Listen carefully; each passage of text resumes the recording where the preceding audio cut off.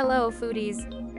Welcome to RestoBites by RestoGPT. Get your AI-managed delivery storefront and start processing orders in 24 hours. Built for restaurants by restaurant owners.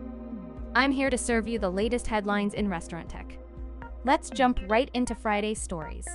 Domino's recent sales trends highlight evolving consumer preferences in key cities like Houston, Miami, Seattle, and Detroit. In these areas, there's been a decline in delivery orders, coinciding with a rise in pickup sales. Uber Eats has reported similar patterns, reflecting a broader shift in how consumers are accessing their favorite restaurant meals.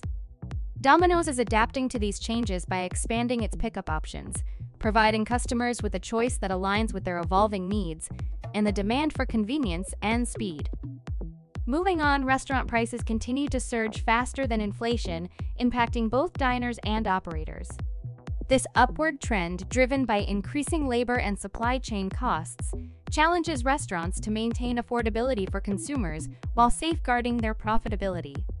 As the industry grapples with these economic pressures, it's vital for operators to navigate the delicate balance of pricing their offerings competitively while preserving their bottom line. Inflationary pressures persist in the restaurant sector, emphasizing the importance of cost management and strategic pricing decisions. Lastly, C3, a digital restaurant firm, continues to expand its food service empire. From brick-and-mortar locations to private jet food service, they are at the forefront of innovation. Most recently, C3 launched an in-airport food hall, emphasizing their commitment to redefining the dining experience across diverse settings. This progression highlights C3's dynamic approach to the ever-evolving restaurant industry. And that's a wrap for today's RestoBites, brought to you by RestoGPT. Stay tuned for more updates and trends in the restaurant industry. And don't stay hungry.